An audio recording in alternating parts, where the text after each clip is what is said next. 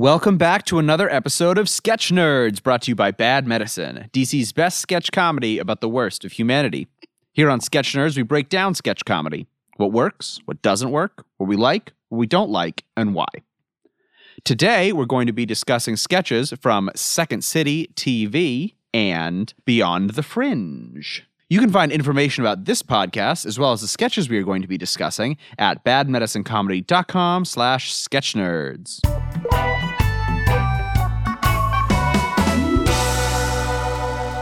Joining me, as always, are Seth Alcorn and Julian Morgan. And today we are happy to have on, as a returning guest, Elizabeth E.K. Kemp. E.K., what's been up with you since you were last on the show? Well, I bought a spiralizer.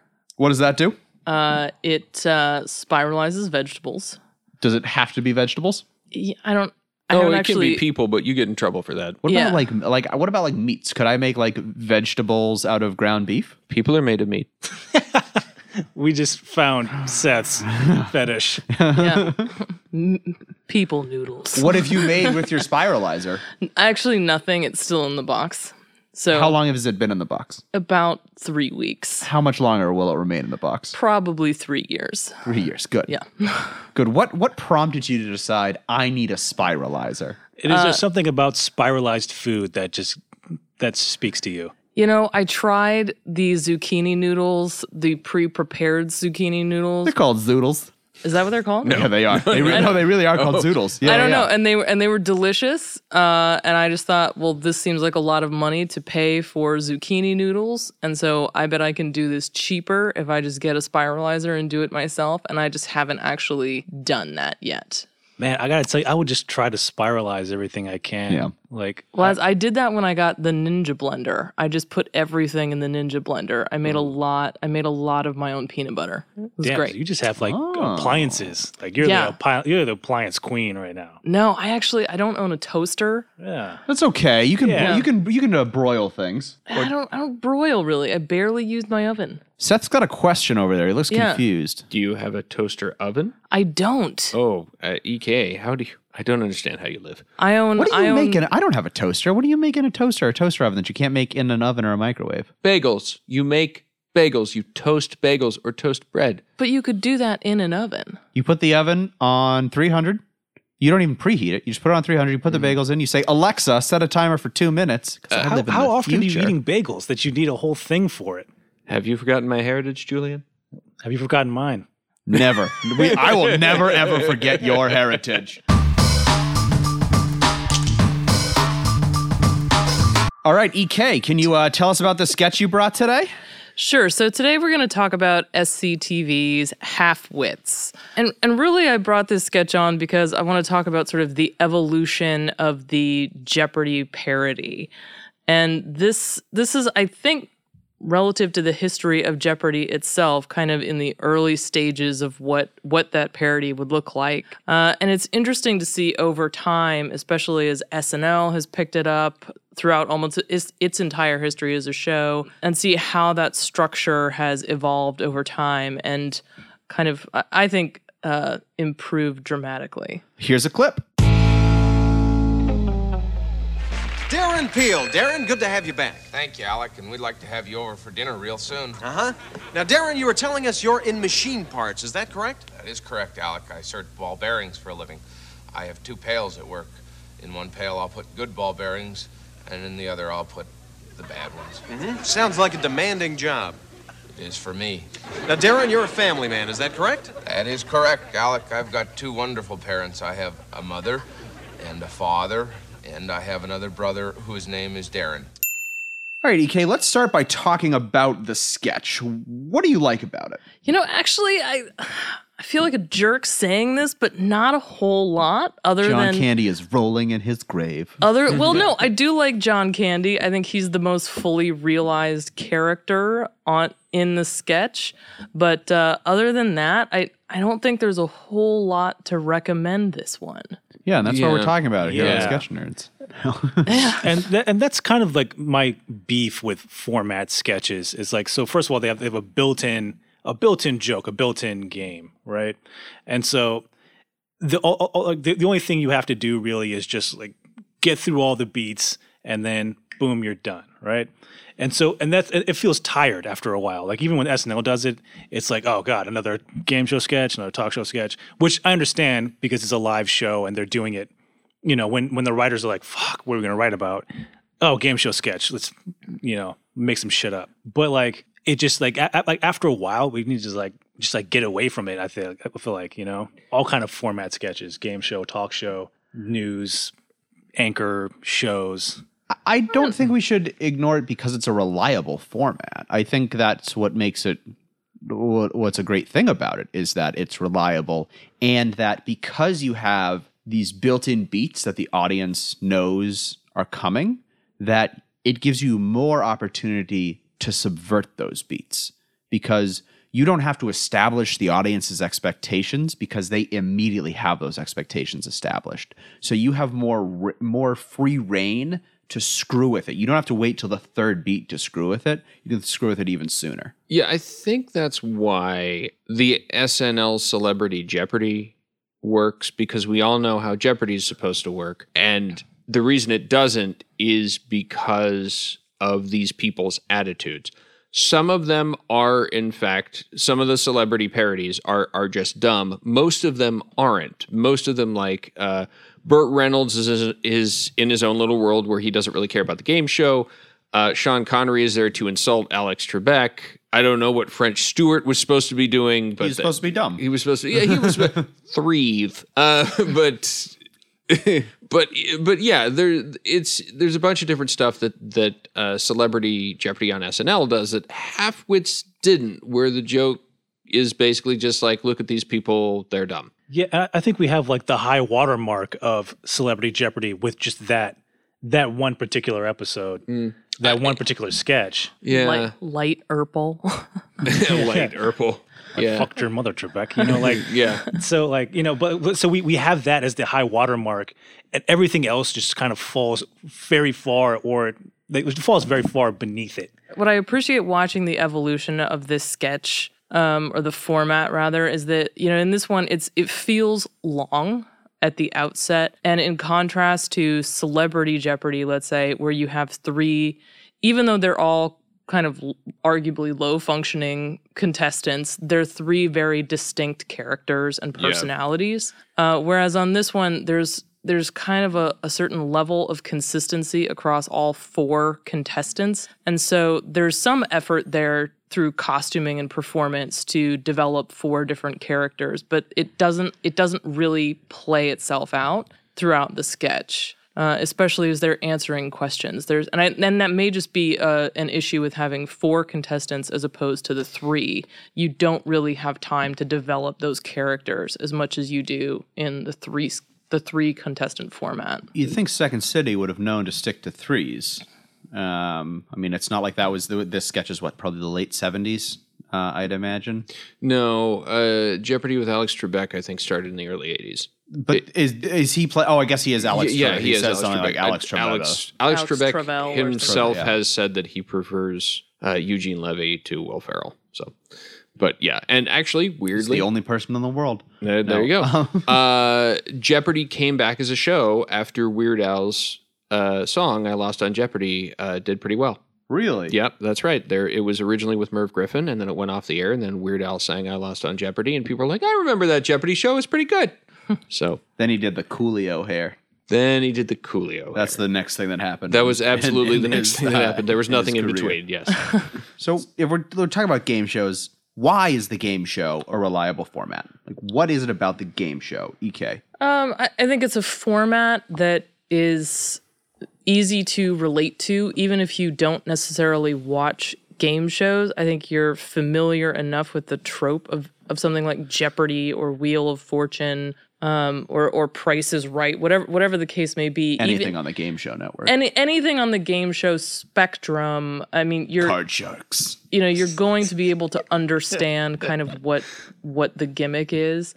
And it's a great opportunity if you have some characters that you want to kind of give a test run, to put them in a situation where you can see how, there are different ways to develop them, how they can interact with other characters, and a straight man in particular, like Alex Trebek the Alex Trebek character would be in this case. But I think it's just a really good way to cram in a lot of kind of ridiculous elements in a setup that still feels grounded. They're also heightened, right? By their very nature. It gives you like an extra little springboard because nobody's expecting contestants on a game show to act as normal as people do in a non-heightened situation, right? And there's a conflict element. And there's a conflict element, yeah. But like, also for game show sketches, either the show itself is weird or the contestants are weird. Yep. And like you said, as a character, like whether it's the host who represents the game show or the characters, you're already like you said, you're already at 10. You don't need to build to anything. Well, then let's and then now going to talking about the evolution of the game show. Have we hit Apex game show? Has that happened? Is whether it's Celebrity Jeopardy with Will Ferrell and the episode we maybe talked about with Burt Reynolds and what's his name, French Stewart and Sean Connery, is it advanced? I think SNL has done 2 really good game show sketches even in the past couple months. Yeah. There's the recurrent Black Jeopardy sketch, which has been their probably sharpest way of doing commentary. Yeah. Generally, even their cold opener politicals or political sketches aren't really sharp on commentary. It's more just making fun of what's going on. I think there's usually more commentary in the Black Jeopardy sketches. And then there was also, a couple weeks ago, they did the dating an Irish person sketch or date an Irishman. And you realize that 2 of the contestants are related to the guy who's trying to find a date, but they're both still interested in him. And then you have A.D. Bryant as this American who's also on the show being like, what the fuck is going on? It's kind of like, it's almost, I think you could have done almost the exact same sketch in Alabama kind of thing. It's that same The incest Bill Hader trope. episode. But what's the hype? What's the best the game show can be? Has it been done? Is there still a place to go, Julian?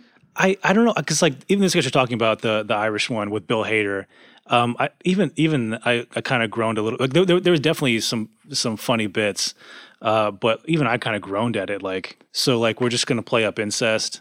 That's cool, I guess. Yeah, it's right? not like we'd ever write a sketch like that. But like, it doesn't like it just doesn't do anything interesting to me.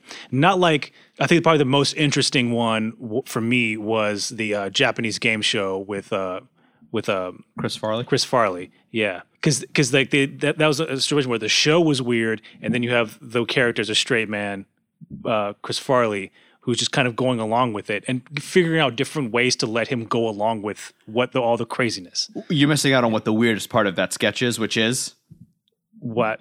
the whole thing's in Japanese. Oh yeah, the whole thing's Japanese. Actually in Japanese. Yeah. Everyone except Chris Farley is speaking apparently not terrible Japanese. Yeah. Which is crazy. So I feel like that was like the smartest thing you can do with a game show sketch for all of those reasons. And then just like anything afterwards, I don't know, like it's just a tired format to me. Well, that's fair. EK, do you have a one that you think is the pinnacle of the game show, or is there more to be mined from the game show? I don't know. I mean, I think I'm not sure I think it's a format that once you understand what that setup is, you kind of know, you can anticipate how it's going to play out a little bit. So it's predictable in that way. As far as what a really great example of a game show sketch right now, I actually think Black Jeopardy is on track to be even more delightful than Celebrity Jeopardy. Like those 2 sketches, or I guess there's 2 or 3 now. There have been 3 Yeah, now. the Tom Hanks Tom one, Hanks, which was Chadwick Boseman, and then I forget who the first one they did it with was. They've just been incredible in, I mean, I can't even count the ways. yeah. Well, just like sorry, EK. Keep going. I didn't mean to interrupt. But to your point about the Japanese game show, I mean, there is a level of absurdity, especially when you look at Japanese television, Korean television.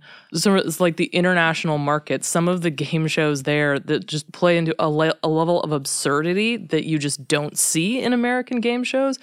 But I'm not sure that depending on what audience you're going for, that those would have the same relatable element as some of the more like Jeopardy style format sketches would. I think one of my favorite game show sketches that does a good job at constantly subverting what's going on. And this is probably a sketch we'll talk about later on in the show. Number Wang, exactly. Mitchell and Webb's Number Wang. Yeah. Yes. You get the setup that it is a game show, and then from there it goes to hell. It's just there's nothing Does that it? you expect to have. Well, it's just nonsense after that. It's not following consistent beats. There'll be little segments where they're yelling out numbers and different numbers are flashing on the screen. I think you got to save this for when we actually talk That's fair. about this. Yeah. But it's just And it we is- should I do think- that the next time we Yeah. record, he said, for no ulterior reason. But I do think that Number Wang is an example of a way that you can totally still subvert the game show sketch. To talk about half-wits, though, Yeah. I think one thing that kind of interested me was like how is the show aware of itself? And so in this type of game show sketch where the contestants are the unusual thing, and the host is the straight man. Normally, the host represents the show, right? But these contestants have been on the show for weeks. So like, is the show fucking with the host? And that's what really kind of piqued my interest a little bit, because I was like, well, yeah, it has all the normal tropes of a game show sketch, but like but they've been there for weeks, and the host is fucking pissed. So like, is the show aware of itself, and the host is the odd man out, or what? Well, I mean, that's the problem, is that we would have needed that in the resolution, and we didn't get that. What we get is we seem to have invited these people on national television because goodness aren't they dumb, which I don't know how many late night shows do that with the man on the street interview thing, but it was really, the whole sketch is really just punching down. You have these people. Yeah. The title is punching down. The title is punching down. Right. Yeah. And it just that makes it's not funny to me. Like, if now, not naming anybody in particular, say you had some sort of, I don't know, World Leaders Jeopardy where you had somebody who couldn't answer a simple question.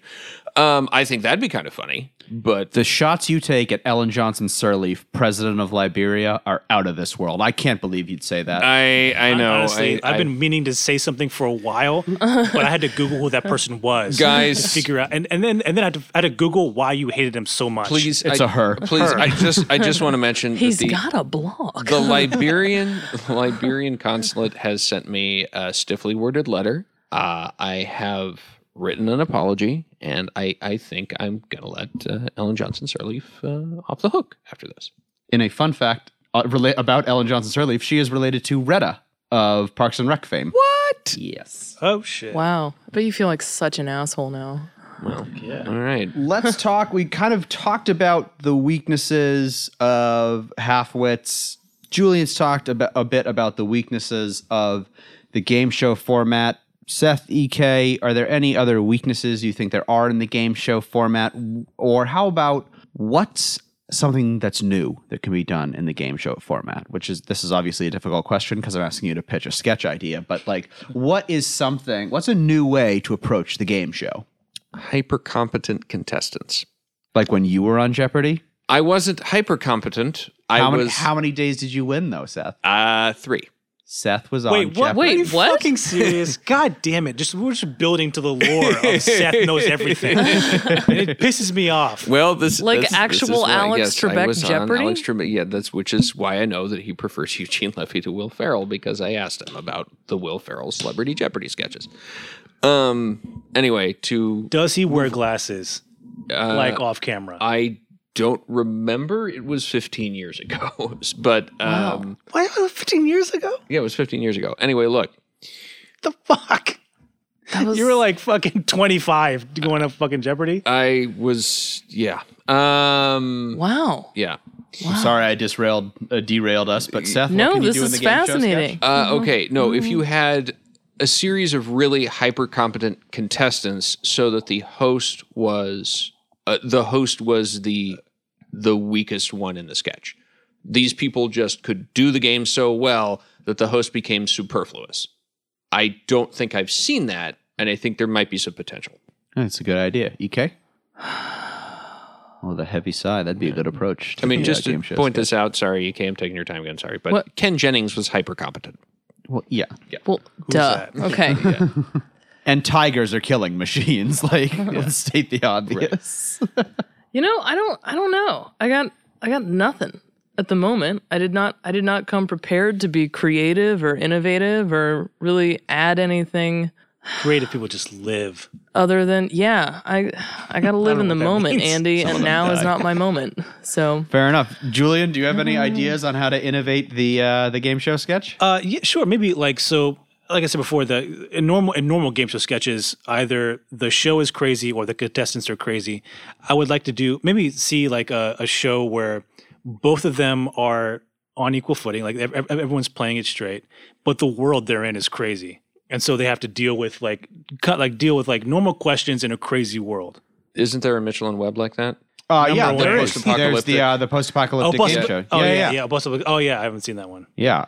It's Remain Indoors. Right. Remain Indoors is what it's called. Yeah. Yeah. And I myself, as the person who asked the question, is not going to answer it. I just want to see something with wolves. Like wolves is the contestant, wolves is the prize. I don't know, Andy. I don't know. It would be just- amazing. It would be amazing if they were just like a regular game show. The contestants are scared for some reason. The host is scared for some reason, and there's just growling after every. Yeah, they're just wolves. Just random growling. And they like have you to don't deal know with if that. you get the Could the wolves if you contestants win all or be if you Gerald lose. Ford?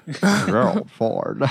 That's not going to be okay. That's not going to be a runner in this show. Yeah, it is. Yes, It it is. already Yeah, is. it That's the third time, baby. It's established. Sorry, guys. I've been shouted down.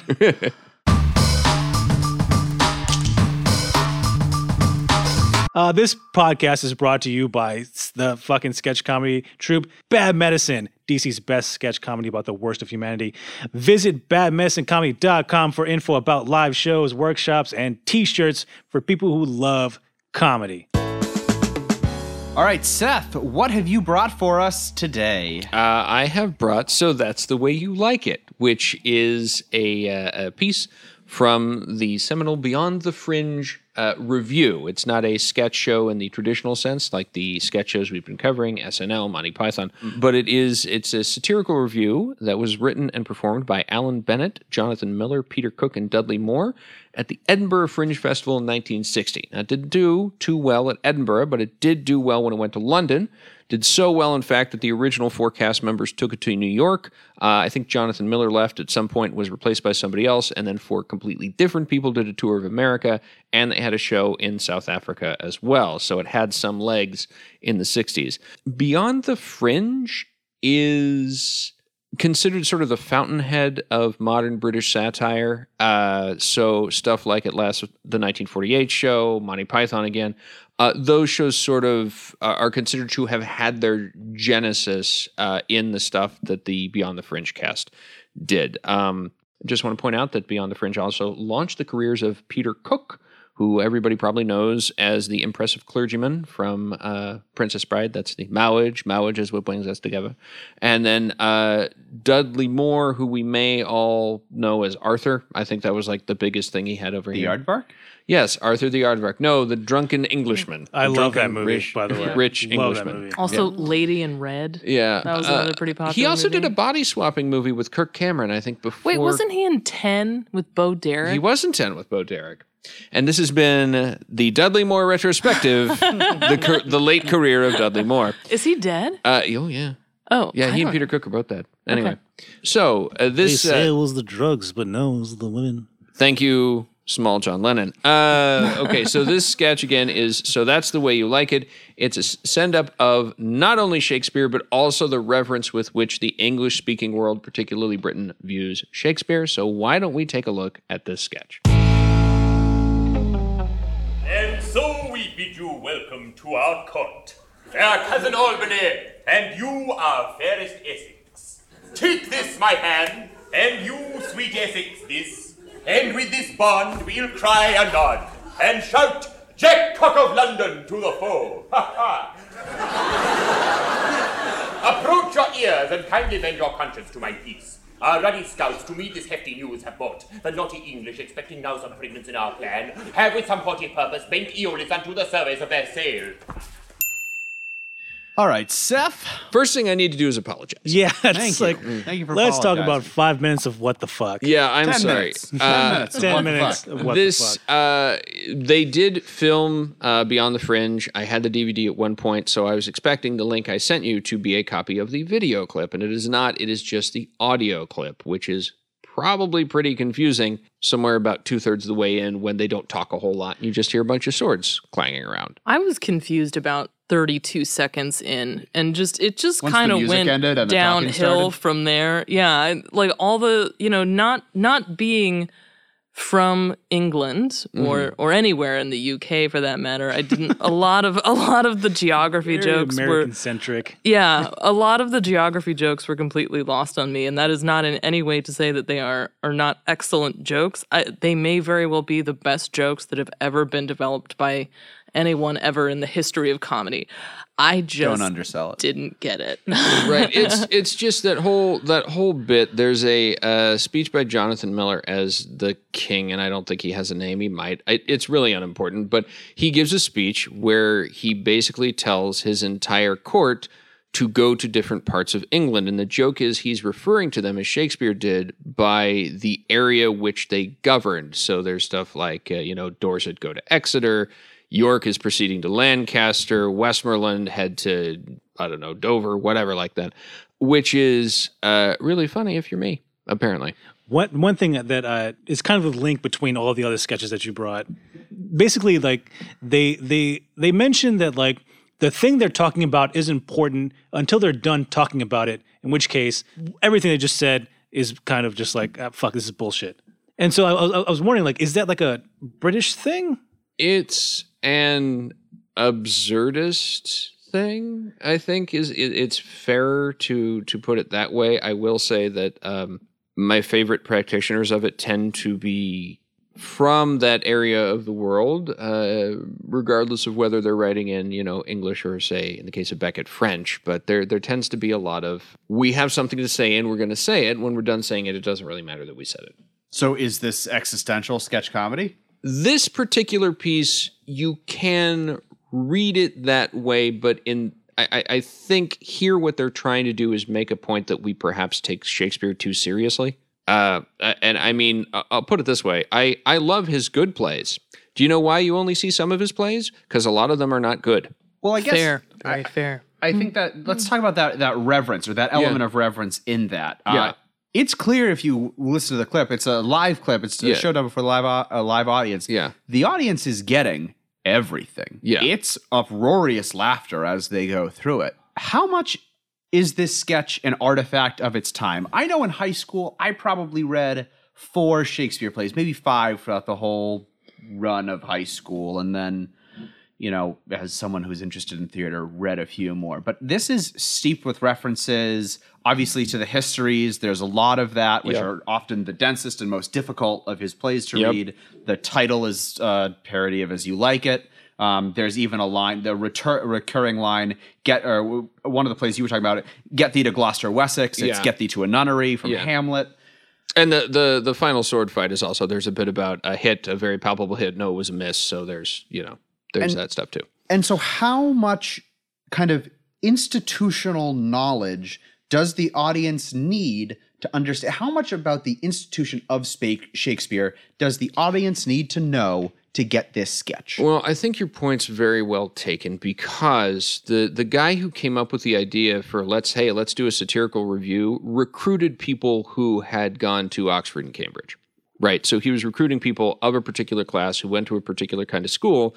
And I think it's safe to say, based on the audience's reaction, that there is a certain type of person who would go see a satirical review written by those kinds of people. And they're the kinds of people who are going to get those jokes. So yeah, there's a class element in what they're doing. But I also want to point out that later on in this same review, they have a bit where they talk about class, because Alan Bennett and Dudley Moore were of a lower class than Peter Cook and Jonathan Miller. And there's a bit that I have stolen and will continue to steal, is that they're talking about relative classes, and somebody points out that Jonathan Miller is a Jew, and he says, "Oh no, I'm not a Jew, more Jewish, really." But thank you. Comedy, catch the fever. So I'm wondering, is that so like the Edinburgh Fringe Festival, which in Canada, right? Or is it Scotland. Scotland. Yeah. Wow. Edinburgh. Wow. Edinburgh. I thought I had geography problems, Julian. Wow. Well, there is a Fringe Festival in Canada, and I want to say it's called. Juste pour rire. Thank you. Just for laughs. I can totally no, not just for laughs. No, it's like the Edinburgh the Edinburgh Fringe Festival, and so that's why I thought why it maybe didn't play in Edinburgh. Burra. Edinburgh. Yeah. So mute all around. Thanks, guys. Moot. I'm sorry. Moot. Okay. I'm just like it. I'm in quicksand now. I'm in quicksand. No matter what I say. Bail out, Julian. Fuck. Bail out. Julian, I'm going to throw you a vine. It's interesting because the kinds of comedy that play well at Edinburgh are like recently, I want to say the two biggest things that I can think of came out of there are The Mighty Boosh and Flight of the Conchords, right? They both came out of the Edinburgh Fringe. Excellent new Netflix special, James Acaster. Okay. Very good stand-up. Kay had a popular show. Oh, at right. the Fringe. Yeah. Yeah, but I don't know in 1960 if it was that geared toward comedy and particularly toward that kind of comedy. It seems like it wasn't. Cool. So then, I kind of like, is this sketch an artifact of its time? Do we look at this sketch the way we look at maybe Renaissance art and we appreciate the beauty of it, but we see how far art has come? And maybe that's not a great example because often we think of the Renaissance as the pinnacle of art, but is this something that we should look at? Well, no, and there's art is obviously the most subjective thing. Yeah. But is this something we should look at in the context of this was what they were doing in 1960, or should we look at it in the way that we can even look at Monty Python and say this is just as good contemporarily as it was when it was first done? I don't think that Beyond the Fringe is as good now as it was then. There's a lot of other stuff they do that's very, very much like these are things that were happening in the 60s, and if you're not sure about that. I mean, there's some stuff that unfortunately has some resonance now. There's a sort of an like community air defense meeting, and one of the bits at the end is Peter Cook saying, "And we will have 4 minutes of warning, and I want to tell you there are some people in this great country that can run a mile in 4 minutes," like that kind of, stuff. But again, that was Cold War era, right? So everybody was worried about it. We all thought we weren't going to have to do that after about 1989. But I mean, it's just... Yeah, I like it. It has a special place in my heart. I think I mentioned this on the last show or one of the other shows that I have a Shakespeare improv group. So yeah, I really like this sketch. I really identify with it. But yeah, I also think that it is a product of its time. I don't think you could do this particular sketch now and get the response that you got then. I think you could definitely do Shakespeare parody sketches that will get a good response. Maybe not this one. There's many Shakespeare parody comedy acts out there. Yeah. And I think there's actually kind of a groundswell of theater groups in general who are trying to kind of reinvent Shakespeare, either as modern interpretations, whether it's through comedy or in general just trying to make it more accessible. So in a way, it's, the concept of parodying that is still very much alive and well. There were actually 2 really good reinterpretations of Hamlet that were local last year. There was the football Hamlet, and there was To Tell My Story, which was Hamlet reimagined as a fan fiction conversation between 2 tweens. Both of which were brilliant in their own way. Alexander Petri of the Washington Post wrote the To Tell My Story, and Kathleen Ankerley of Long Acre Lee wrote and directed the football Hamlet. Again, they were both really good. But I mean, one of the reasons you see a lot of theater groups, especially younger theater groups, play with Shakespeare is that he's free. Yeah. And everybody knows him. So you have name recognition and you don't have to pay royalties. So right off the bat, you've got a couple of things that you might have to worry about otherwise that you don't. But yeah, I mean, there's a ton of Shakespeare, even Shakespearean parody groups like Shakespeare Scum at the local Renaissance Festival has been there for years and years and years and has a really funny act, which is built around like, here's funny versions of Shakespeare. Well, and it's even, talking about reimaginings, I think we've even gone so far with the reimaginings. There's a great headline from The Onion that says, "Director makes bold choice to set Shakespeare in initially intended time period." Yeah. Yeah, I mean, that was also like Ian McKellen's Richard III, which was like 20s, 30s fascism, which was like sort of, Yeah. you know, and pretty much a lot of Kenneth Branagh's stuff is, Oh yeah. yeah. Well, there was that redoing of The Tempest recently. Yeah. Kenneth Which, Branagh did all of Shakespeare's stuff.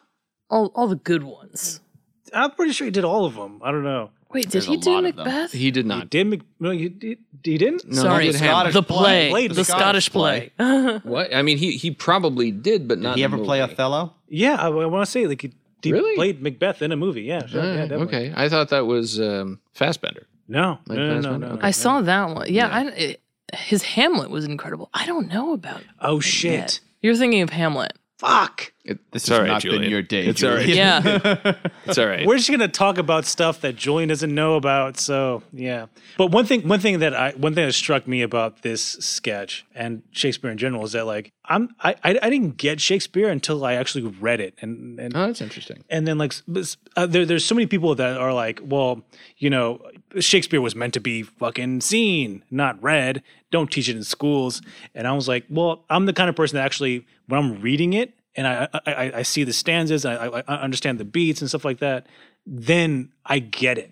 I can see the story structure better when I'm reading it, even if I were to see like the actors like portraying all like you know all that stuff, whatever. I probably would have got it better if I just had a transcript of it. Yeah.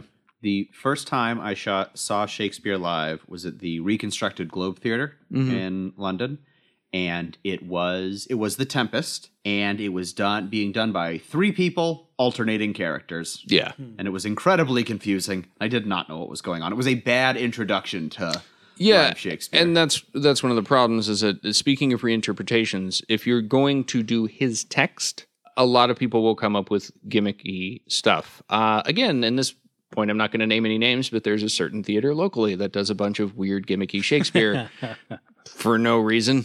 Are you talking about the Shakespeare The Shakespeare Theater? Theater. I said I wasn't going to name any names. I mean, we really just named Shakespeare, right? So, Yeah. you know. yeah. Watch out. Popular DC Shakespeare company. Theater. Yeah. Yeah, the Shakespearean Theater. Yeah. Does a lot of stuff. I've never actually seen a show there. Such a place. I've seen a might show exist. there once before. It's just like some people like it, some people don't. I've just seen stuff there that I'm like, I'm not really sure why he did this. I don't see what it adds to the script. So, It's as you like it. What? all right, yeah, full I was circle. going to ask another question, but Yeah, we should probably end on that. I think so. Boom, exit out. All right, it's time for the end of the show. EK, as the guest, can you come up with some kind of rating system for us to rate the sketches that we didn't really talk about today? Well, I think we all learned a lot today, Yes, and I think that's this is a more important informative too. one. You know, it was a lot of British history, a lot of Shakespeare history, and in that vein, I think we should rate things on a scale of Number of colonizers. how many King Richards would you rate a sketch? Seth, All right. Well, could you explain the King Richards? Give a short summary. right, sure. There was Richard the Lionheart. We all know he went off to the Crusades. He's the Robin Hood King, right? Everybody remembers that. There's King Richard II, who was Say a that to kid. the people he was crusading against. Sorry. Oh no. I'm not saying he wasn't an asshole. He was a huge asshole. One man's terrorist, another man's freedom But fighter. yeah, Just saying. I mean, we could talk about how screwed up the Crusades were later on. 9/11. But anyway, all right. So King Richard II. Comfy chair. King Richard II the took the Inquisition, throne I when guess, he was a but- kid. He sort of was king during a peasants' revolt led by a guy named Wat Tyler and another guy named John Ball. It didn't really come to much. Early Protestantism, though. Very early, Richard sort of had him killed. And then, of course, there was King Richard III, who probably wasn't hunchbacked. And Found his bones recently, didn't they? Yeah, Yeah, they in a did. parking under lot. a car park, yeah. Yeah. And was probably not the monster that Shakespeare's histories would have us believe. Just want to point out that certain Scottish monarchs are also not the monsters that Shakespeare's plays. They would have all us are. believe. Seth, how many Yeah. Damn. how many Yeah. Richards? Like a hard line on Oh, yeah. Scottish. Yeah, no. Seth, how many Richards, or which Richard, however you'd like to interpret EK's question, would you give half-wits? Well, I think the problem is that I can't stick with Richards. I'm going to have to go to Henry's, and there's so many Henrys I could choose from. Let's see, there's 1, 2, 3, 4. Oh, fifth. Henry V. Henry V. Oh. Why did you go Henry V? Why did I choose Henry V? Yeah. Okay, I chose Henry V because I'm making a reference to the sketch I brought from the Chappelle Show last week. Boom! Oh, shit. Call back. Picking up on stuff. I just want to make sure the audience is acutely aware of every reference. Let me go back and do that again. I'm sorry. So many Henrys I could choose from. Which one will I choose? 1, 2, 3, 4, fifth. Okay. Oh. That makes more sense. Yeah. Okay. Julian, how many Richards would you give this one? I would give, that's a tough one because I hate it. You could go King John, who no British king has been named after since. If I had read it, maybe I would like it. I don't know. That's the conundrum there. Are you talking about half-wits or are you talking about the as you like it? Oh, no, I hate half-wits. But as you like it. As you like it. So that's the way you maybe like it. I would So like that's the way you it like it. depending on the way I get it. Right, so but like, we're rating half-wits now. oh, shit. Okay. Wow. Damn. How do I rate this hard enough? Which Richard was the worst? The third. Fifth. Richard go. V. There we He's go. the one Fifth. that knows. Richard the oh, Fifth. oh, I'm sorry. You said Henry V. Okay. Totally unknown Richard and the best Fourth. forgotten. Okay. Richard IV. Okay, actually, a character. He was I- aborted. No, he was played by Brian Blessed in the first season of Blackadder. God damn it. Wow. And I would give this one George VII because we talked about the lineage of this sketch, and I believe Henry's were the most with the 8th. I was trying to think who had the most, and then I went George. So my mistake. Charlemagne. Charles the Great, you mean? Charlemagne, Charles the Great. EK. Are you sure it's called Charlemagne? What? I'm going to take a controversial position. Even though I came up with this scale, I'm going to say Henry VIII because he was a piece of shit. But This sketch is too. But ultimately, like, because he existed in the world, Elizabeth I happened. The Anglican Church happened. The Anglican Church happened, and I mean, like, Catholicism needed to get taken down a peg. Let's be real. Wait, so are we talking about which sketch are we talking about? Half-wits. We're talking about Half-wits, half-wits. okay. and- But in the context of British history. Okay, all right. Yeah. All right. Keep up. But now we are I'm talking smart about some things. Okay, some things. Now we're talking about. So that's the So way. that's you the like way you like it. Yes. I'll start. I will give this one. Oh man, I don't know. I guess to honor history, I'll give it Richard I, Richard the Lionheart, because of everything that came from it. Okay. EK. Man. I'm just gonna say I think this one gets a Prince William for me. I just, it's there. He's the Duke of York. I'm way more interested in what the little brother has going on. I think he's a lot more entertaining a character. Well, I mean, of the two of them, only one dressed in a Nazi uniform. And one's dating a black chick. The one that dressed in a Nazi uniform. Yeah, so They're engaged. yeah, I mean, that's a tough nut to crack. A lot to unpack there. Yeah, I'm still gonna go with Prince William. It's just kind of like I made it through it. It just didn't do much for me. It happened. Prince William. Julian. It happened. Like, this moment in history, like, It happened. It married Kate Middleton. Cool. so like I was saying before, I thought we were talking about this sketch earlier. I can't say that I don't like it because like if I had read it, maybe I would get it. I don't know. So for me, how would I like it? As I would like it. What's the title of the sketch again? It's like if So you that's would the like way it, you like it. That's the way I like it. The way I like it is written in front of me. Buck actors, also Richard III. Seth. Weirdly, I'm also going to give it Richard III, but Richard III, the kindly version, as played by Peter Cook in the first season of Blackadder. And the one likely found in a parking lot. And the one found in a parking lot. All yes. right. Thank you for joining us for another episode of Sketch Nerds. A special thanks to our guest, Elizabeth E.K. Kemp, for being on today's show. Listeners, please like, share, and subscribe. If you have a sketch that you're interested in us breaking down, please send it to us. We'd love to do that. You can find out more about Sketch Nerds and Bad Medicine at badmedicinecomedy.com/sketchnerds, where you can also find links to the sketches that we discussed today. You can find this podcast and previous episodes wherever you get your podcasts. For EK, Seth, and Julian, I'm Andy. Thanks for listening to Sketch Nerds. This episode was produced by Isaiah Hedden and recorded in Washington, D.C. The closing music tracks were provided by SoundtrackForEverything.com. All clips in this podcast were used in compliance with the U.S. Copyrights Act Fair Use Exemption for criticism and commentary. The Sketch Nerds podcast is brought to you by the sketch comedy group Bad Medicine, DC's best sketch comedy about the worst of humanity. For showtimes, videos, and funny t-shirts, please visit badmedicinecomedy.com.